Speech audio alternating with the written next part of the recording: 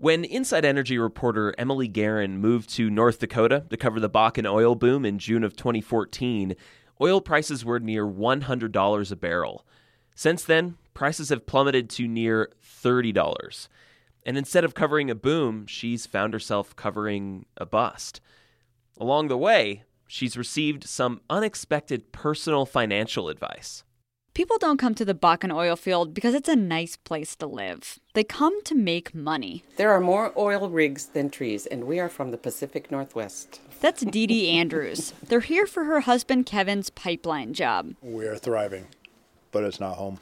But the Andrews are not your stereotypical oil workers, spending their bundles of cash on big trucks, trips to Vegas, or flat-screen TVs. The Andrews are really frugal because they want to go home eventually. We just recently moved into a fifth wheel. That's an RV.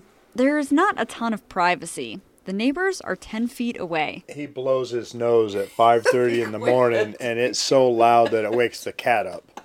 But they pay about $1,000 less per month than they would for an apartment in nearby Watford City. We're saving up for a nice piece of property with trees and a river, and once that's paid off, we'll go home and we'll eke out an existence at $15 an hour and be happy. And that was my first lesson.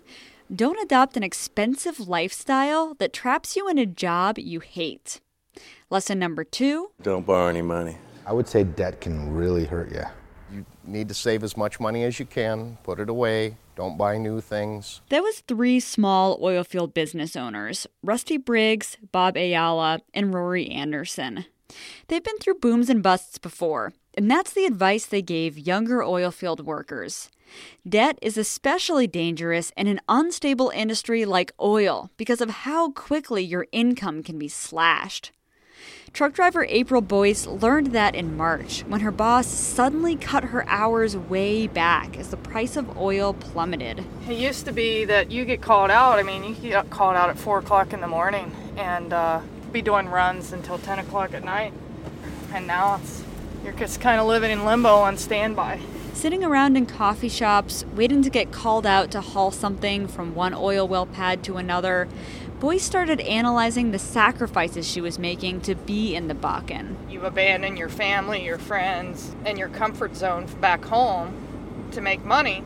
And now they've kind of turned the spigot off. The money has stopped flowing, and so I just said it's not worth it. Boyce taught me lesson number 3.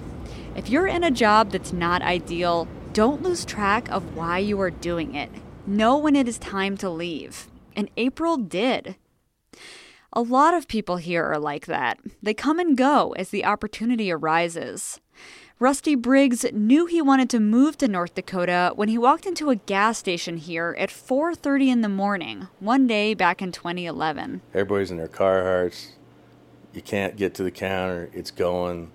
And that's when I just immediately called and said, we got to move. He was working as a land developer in Oregon at the time. He'd also done construction, wildland firefighting, and he was a logger. This is probably my 3rd or 4th job change. Whenever one of those industries started to fade, he'd switch to something else. Now he owns an RV park in the Bakken. But if it empties out with this bust, he'll change jobs again. I've had the best time of my life being an entrepreneur in the last 5 years. You can't beat being here. And it's all a chance. Briggs taught me the 4th and final lesson. Don't be afraid to totally reinvent yourself. Which, given the uncertain state of journalism these days, is probably pretty good advice. For Inside Energy, I'm Emily Guerin. For photos with this story and more, visit insideenergy.org.